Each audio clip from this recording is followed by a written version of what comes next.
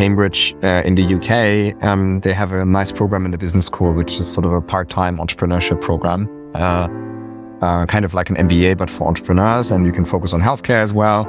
And when we got there, on the very first day, everybody was really proud and happy and meeting all these people, and we had our inaugural lecture. And one of the first things that the lecturer said was, so warm welcome, in British fashion, charming everybody, you've been great, we didn't accept a lot of people, blah, blah, blah, blah, blah. And we also understand that you come here to learn a lot of new things, which is also what we're here for, and we will gladly do. And then they said, however, we need to alert you to the fact that your success as an entrepreneur is most likely going to hinge on your ability to unlearn, because many of the things that made you so successful that we want to accept you here are also going to be habits and thought patterns and so on that will prevent you from becoming successful in what you aspire to do now. So the problem with what you need to unlearn is that it's much more difficult to teach that. There is no recipe. We can nudge you, we can make you think about things, but that's for you to find out. Here's a couple hard questions for you. How early is too early to diagnose disease? And how can we effectively leverage today's digital innovations to provide healthcare outside of a clinical setting?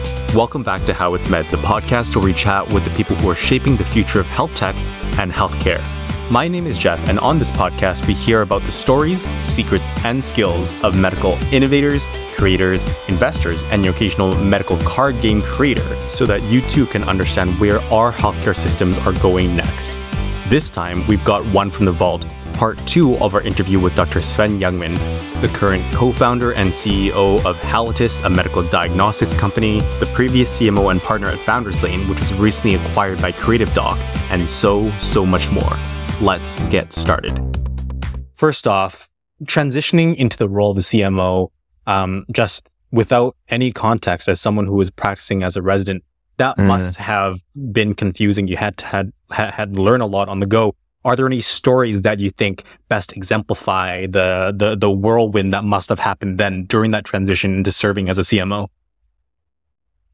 Oh, wow. I think there's several components. So one is also the emotional part of it, which if you suddenly go on an untreaded path, there's this component of not knowing how to walk that path. But there's also this component of people being very confused why you're leaving this path, right? So you have people telling you, but you went to medical school for 6 years and you owe it to society. Do you know how much it costs to study medicine? Do you know how much it costs to society, right? And witty question. Or they say, but somebody else could have taken your medical study seat and now you're wasting it by going out. Some doctors, some colleagues that are really valued. And actually we had another conversation recently and now it's all good. But for quite a while, there was one guy, he felt like I've been corrupted now. He was like, oh, the money bought you. To me, it seemed like I was going to take an education on Sith Lordship on Death Star or something like that. If that's, how he perceived me then suddenly. So you have all of these things. And then you also have a lot of really well-meant advice where somebody says, oh, but you should finish your residency. Otherwise you're not a real doctor. And then you have nothing to go back to and so on. It's all well-meant advice, but it comes from people who have only seen this world. So how are they able to give you proper advice? So, what I've done was then surround myself with a lot of people who are from the other side of this world. So people who work in startup or venture capitalists and just hearing how they think about things and also understanding how much they don't understand about this clinical part was very, very crucial, to understanding where my role would be and to stop, hearing all the doubts that are sort of very one-sided from the clinical point of view, right? I think that's one thing. That sounds so emotionally difficult, being able to navigate all that uncertainty, all that feedback from people who wish well, but who are pushing back against what you do from the side of, a community that you've worked with for so long. But I guess, how did you resolve that conflict in terms of going to the other side? Because that's something that I've heard of here as well in Canada. I mean, similar to Germany, there's a very, correct me if I'm wrong, there's a very, there's a public sector of version of healthcare, and that doesn't exactly line up with the startup-y world. So how did you, I guess, bridge that gap with those who voiced that concern? Yeah, so in the beginning, I think I went through several phases. In the beginning, I took them very seriously and I doubted myself. Then I started to realize, okay, it's just a different point of view, and I was very accepting of it. And then I reached a point where I was extremely frustrated by my medical colleagues. And one example is I assume it's similar in everywhere, but even if you do a simple study with an app that you want to test on patients. So in our case, we had this idea that if somebody gets a first diagnosis of cancer, knowing that they remember really, really little of this first conversation because they're too stressed out, we wanted to give them an app that really gives them personalized information about their condition, what happens next, what they can do, and so on and so on. So they don't have to go to Google and get confused and scared. But this personalization would happen thanks to the input that the doctor gives to this app. And it would be the oncologist that has been talking to the patient, right? So in my view, I was augmenting the doctors and helping them to have better educated patients. Right? And with that and all full confidence, I walked to the ethics committee hearing where I had to present the case. And people were extremely aggressive towards me. There were like a series of doctors, part of this committee, and then one patient representative who was neutral. And so I said, "Oh, hello, good evening." They said, "Just sit down." Okay. So I thought, what's going on here? Like I was in court or something, right? So I sit there and then they asked me a couple of questions and it's pretty tense in the tone and so on. And then after a while I said, "Yeah, so what's going on here?" And then one guy said, the psychiatrist, he says, "Okay, I mean, I don't want to take this too far, but since this is an ethics committee, I might as well tell you that I think it's highly unethical what you're doing here." I'm like, "Okay, so why is that?" And he said, "Well, don't take us for stupid. We all know what's going on here." And "Can you help me? Because I'm not seeing it." And he said, "Well, you're trying to get rid of doctors." And I said, "Oh, now, I think all of us in this room have treated cancer patients, and I think all of us know how stressed out they are, and all of us have read the studies, how much people actually remember from the very first conversation of breaking the bad news of somebody having cancer. And it's at best if they remember your gender as a doctor, that's already great. So also, if you have read the application, then you might have seen that we can only tailor it depending on the information we get from the doctors. So I don't see how I can make them redundant." And he said, "Oh yeah, I think you should just stop taking us for fools, right?" And then I said, "Okay, listen, since we're talking frankly here, on my view, there are only two ways this can go. Either us doctors, we keep in our little world, in our little ivory tower, and we judge everybody who's trying to bring in innovation.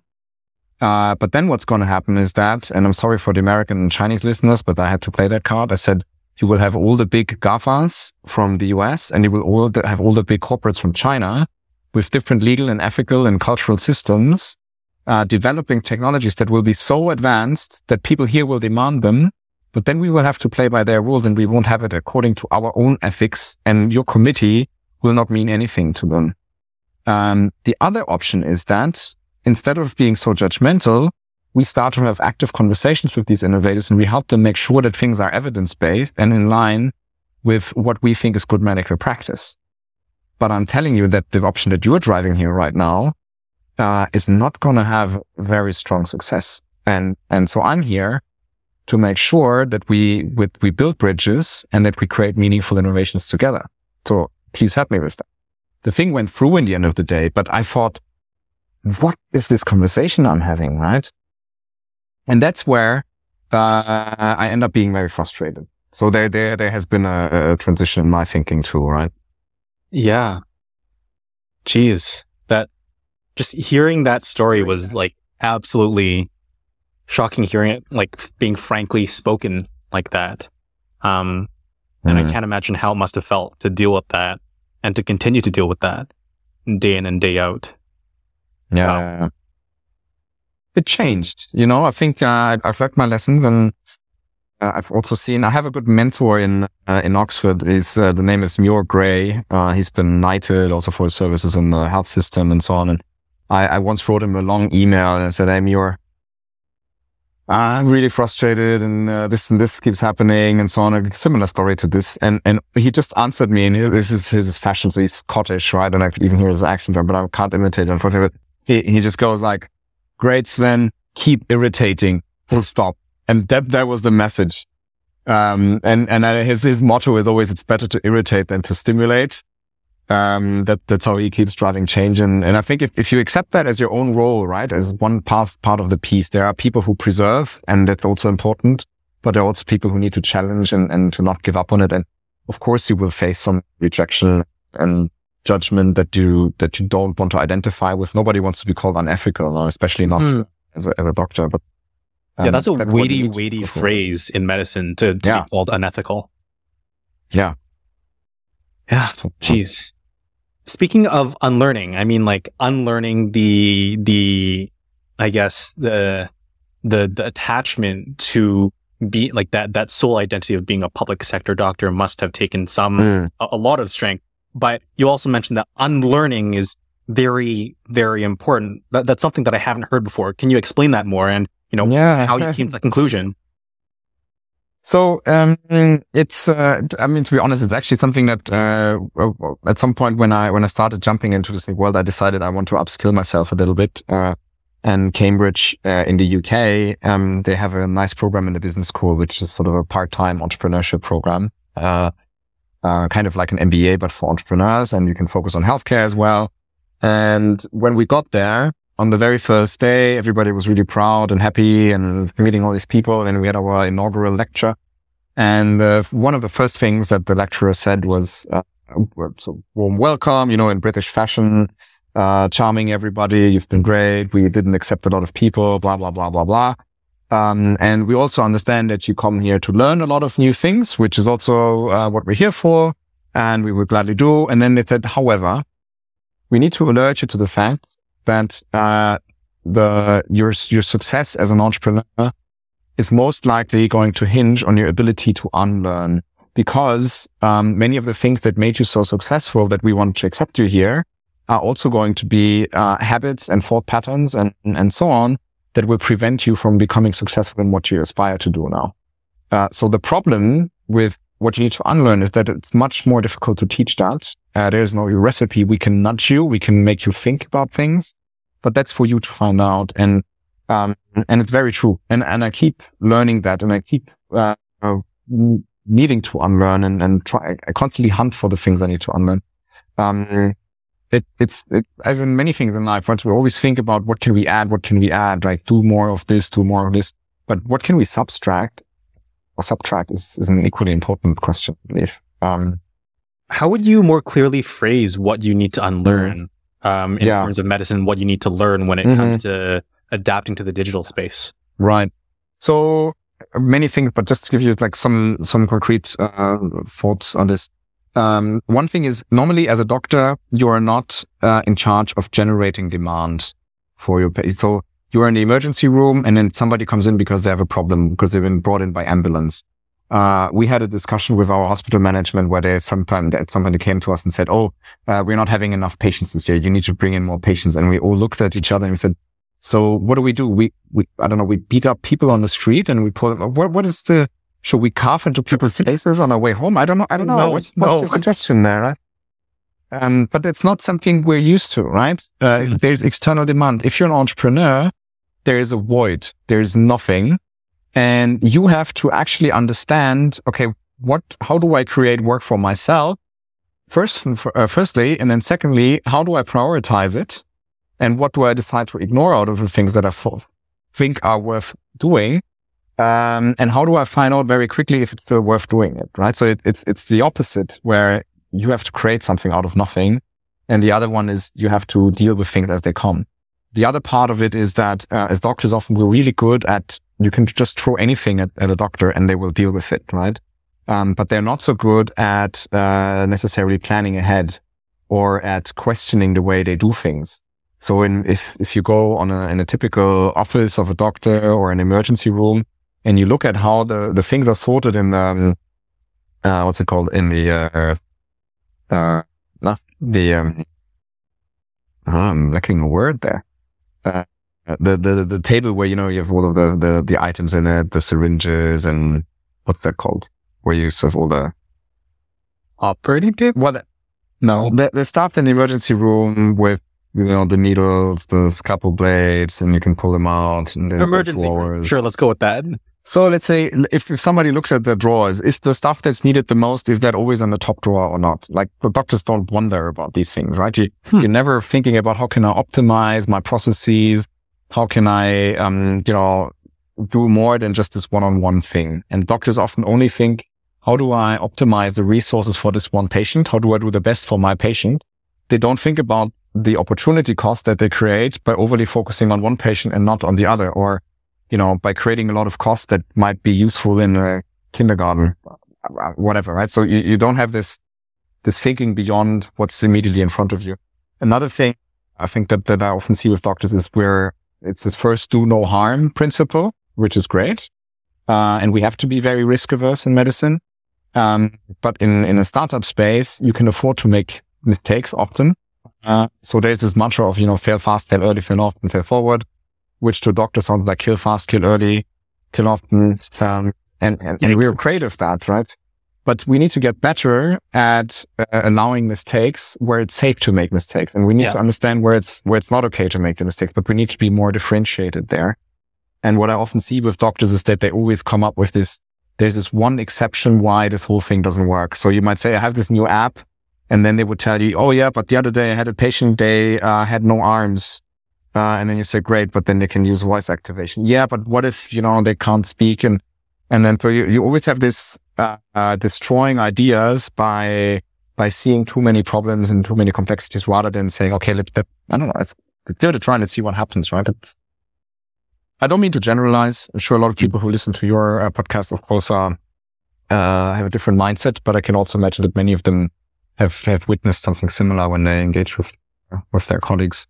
Yeah, I think that was a great general summary overall. But I guess when we talked offline, you also mentioned the importance of, in your work right now, psychological safety, bringing up clashing ideas. And I think that as I've talked to people who are involved in healthcare improvement here as well, that's actually becoming more popular in North American healthcare circles as well. So can you tell us a little bit about how you apply that to the circumstances in which you work right now?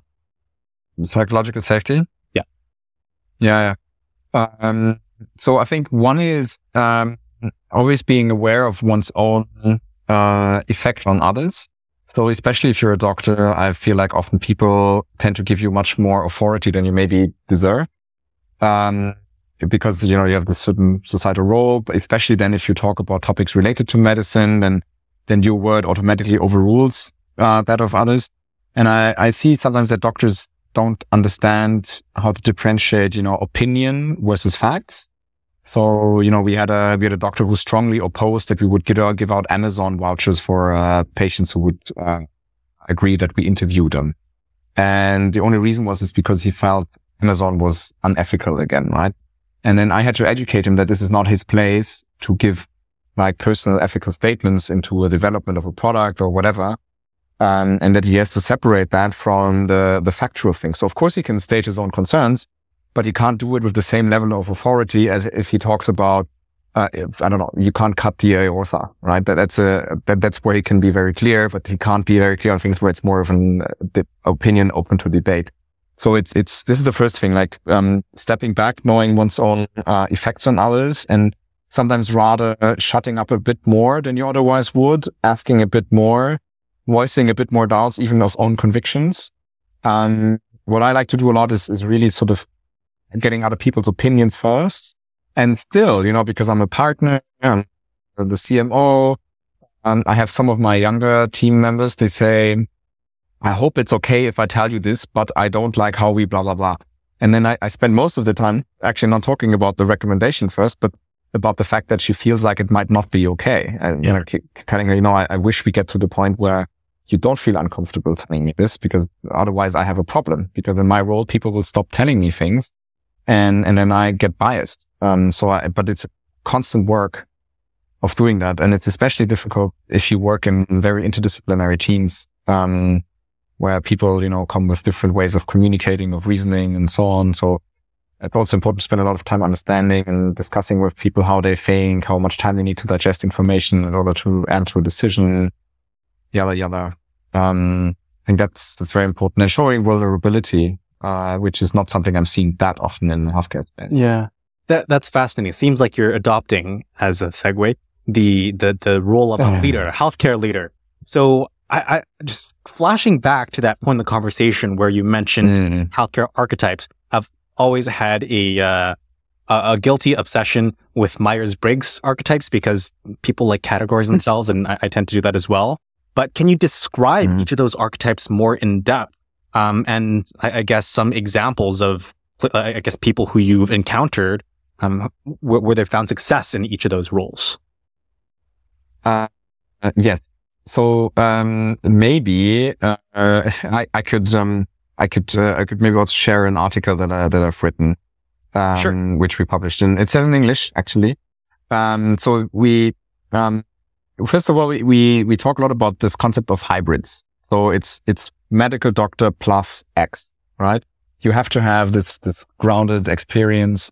And then this X could be, let's say expertise in analytics, could be in digital innovation, could be business acumen, or whatever else it is. And then you find job titles which are not really protected yet or not, not clearly defined, but you have anything from the chief medical officer to the medical innovation lead, venture developers, digital health product manager.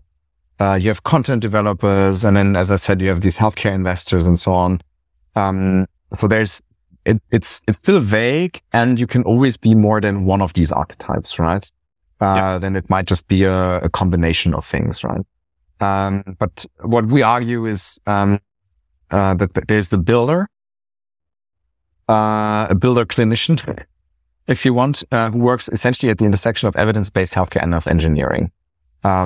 Engineering can be hardware, can be digital, can be machine learning, whatever it is. But the problem that these engineers often have is that they, they can be very brilliant, and I work with some brilliant ones who are really deep into the healthcare space, but they often don't know how to really make something fit. So, for example, if we look at this tool that we're building, we can detect a lot of biomarkers, and there are some biomarkers that are for COVID. And then we thought, okay, let's do a COVID detection device. But then my thinking was, if I'm a doctor and I let somebody blow into it, I would actually like to know if it's not COVID, but the person still has, sweating and coughing and so on. What could it be? Maybe it's, bacterial. And we went to talk to some doctors and interviewed them. And that's sort of my role as the UX guy or the user researcher in the medical context. And I found out that doctors don't care so much about whether it's bacterial or viral, because they say it takes me a blood test and I can instantly see it. I look at the CRP and I look at procalcitonin and I see the X-ray, and it's very clear to me when it's an actual pneumonia. So it doesn't add too much value. It's nicer, but it doesn't add value. Mm-hmm. However, if you could tell me if it is viral, whether it's COVID or influenza or RSV, that would change things for me. So then, I can take that back to the engineers and say, guys, can we please focus on these biomarkers because they serve more than the others, yada, yada. And that then becomes quite helpful. So that's why, being at this intersection, or I was working with engineers where we had a big data set of, 150,000 patients. And, we were looking at the lab values, and then we saw that leukocytes sometimes were spelled leukocytes, sometimes they were spelled LEU, sometimes they were just L. Then there was LEUC or LEUK, not a German version, different synonyms for the same. And then for each of the synonyms, you had different reference ranges. And sometimes they were just minimally, 0.1 left shifted or something like that. That was okay. Sometimes it was completely different. Turns out, okay, this was liquor, leukocytes and so on. There is no machine learning engineer or mathematician, or very few probably, who will feel comfortable analyzing these data sets and making sense of what's going on. Mm-hmm. But if you have a medical training and if you understand, okay, this has been taken first, then they took this other test, that's because they saw something, they suspected this, and you can question the data and then turn that into algorithms, it's a different ballgame. And so that would be the builder case. Yeah. So, I mean, I know that we're short on time, so I'll ask specifically about one other archetype, and that's specifically the healer. You talked a little bit about that. They work in the space of healthcare themselves. They heal people still, but they have fluency in the digital world. What specifically do you mean by that? And I guess, what do they offer to the advancement of adoption of digital technologies in healthcare? Why are they important? Yeah. So the healer would be the archetype that's closest to what people think of today when they hear the word physician, right? They are in the role that's closest to the patient. And probably even, no matter how much things are going to change now in the next decade or so, they're still going to be the majority of the doctors working on the front lines of healthcare with patients, I think. But there are some things that are changing. So one is, we're moving a lot from analog to virtual, or from manual to automated care. And you need people who are able to navigate that. The simplest thing would be being really comfortable using telemedicine. But telemedicine is not just Zoom. It can mean also, having remote patient monitoring tools, doing virtual visits, prescribing things, doing follow-ups, measuring outcomes, and so on and so on. So there's a lot of how the interface to the patient changes. That would be the front end in a way. And the other thing is, how do you make use of data? At Stanford, they talk a lot about the rise of the data-driven physician. And if at some point we have big databases with a lot of patients, and now you have a patient who has some rare disease X, you can of course go to PubMed, and you can of course, try to find similar cases. Maybe you have another colleague you can talk to. But that's the old way of doing things. And probably in the future, you will be able to parse through large amounts of data, including, genetic data, ambient technologies, wearables, electronic health records, whatever you have, and then interrogate that data to find, let's say 8 or 10 other people with the same rare disease, and to figure out, okay, what worked for them? What have these people received? You might have never seen them. You might not know the colleagues who treated them, but you will be able to derive some insights that will help you to form a hypothesis on how you can heal this new patient in front of you like you previously wouldn't be able to. And that requires more of this. And then finally, our treatments are expanding. We're not doing only knives and pills and so on. But we're also doing apps these days, right? So digital therapeutics is a thing. How do you find out if you prescribe app A or B? How do you see if it's effective? How do you know who it might be working better for? At the moment, the approach is, well, I'm giving it to 10 patients and then I hear their feedback and then the next guy benefits from the feedback I'm getting. But that's not how medicine should be. That's intuitive medicine. We want to be precise, right? We want to be evidence-based. So I think that's something that will also be more in their. That's fascinating. It's like the modern or futuristic equivalent of someone who practices evidence-based medicine. They know what solutions there are out there, and they're comfortable working with data to best serve the patients at hand. And I think that's incredibly noble, being able to move with the times so that we can offer the best available for the patients at hand. Yeah, I agree. So, I mean, you talked a lot about data there, and it seems like a lot of your work after medicine has been in working with data-driven startups. Why specifically that pivot? Wow, I never asked myself. I like questions, by the way. You're brilliant at this. We should have a separate conversation about that. I think there are a lot of talents that you shouldn't leave under the tape. I mean, you're not because you're doing this, but I think you can do more of it. Where was I? Why data? So it's of course because, most of the startups want to do something with data. There's a big hype around it. It increases your valuations if you say we're data driven. There are, by the way, a lot of startups that claim to be machine learning or artificial intelligence, and it's just logistic regressions. If you look under the hood, so there's a big hype. And I wouldn't even underscore with the things that I'm doing that the biggest thing is data, right? So if I look at the thing I'm doing with the Russians, many people say, oh, so you're doing big data.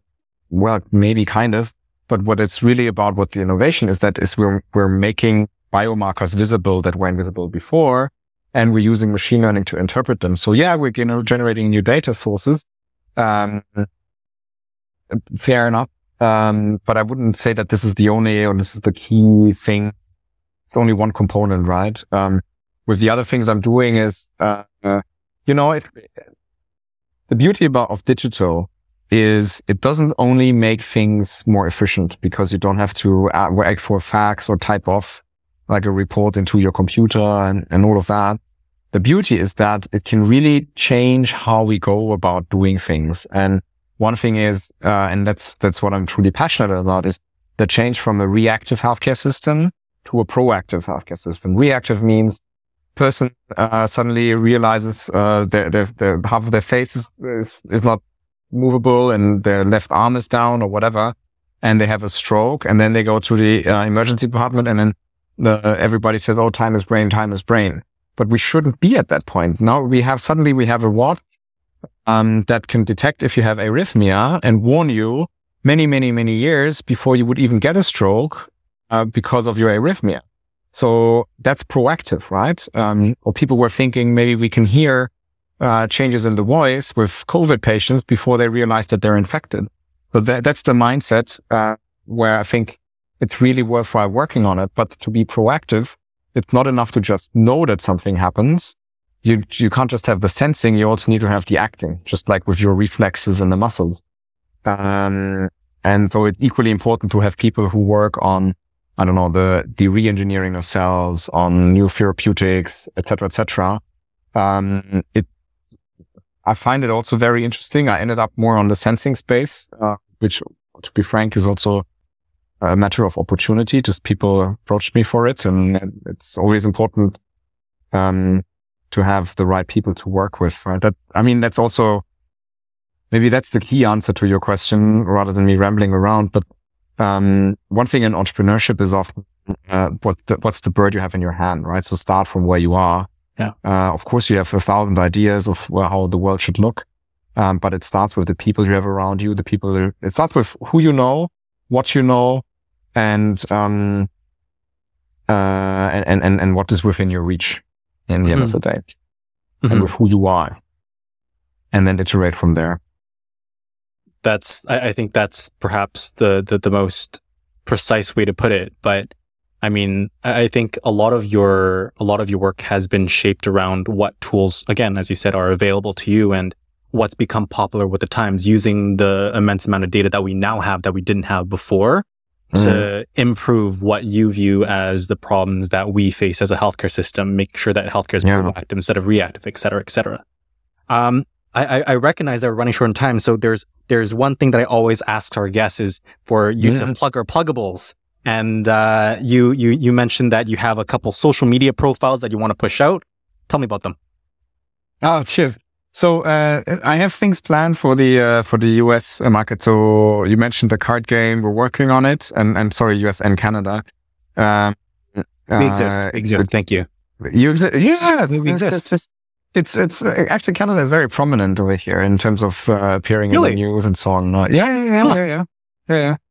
And you have a lot of universities that are well known here too, and so on. I even spent, I think it was a week close to Calgary in some lakes, fishing, and it's gorgeous there. And so I have a very clear and very positive view of Canada, and I miss it. Good save. So, no, honestly.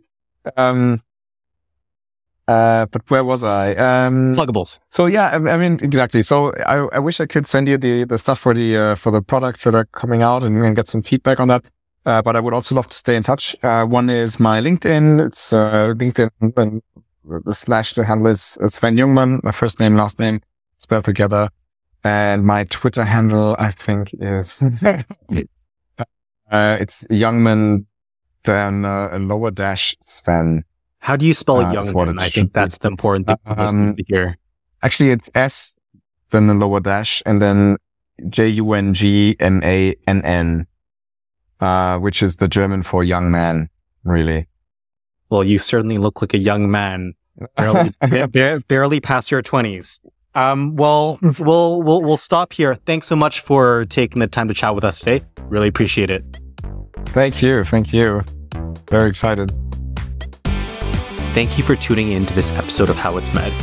If you liked what you heard, the best way to support us is to go to your podcast platform, be it Apple Podcasts, Stitcher, Spotify, whatever you like, and to give us a rating and a recommendation or a comment so that others can best find us. If you can't do that, then we'd really appreciate it if you could share your favorite episode with those that you care about and who you think would find our work interesting. Till next time.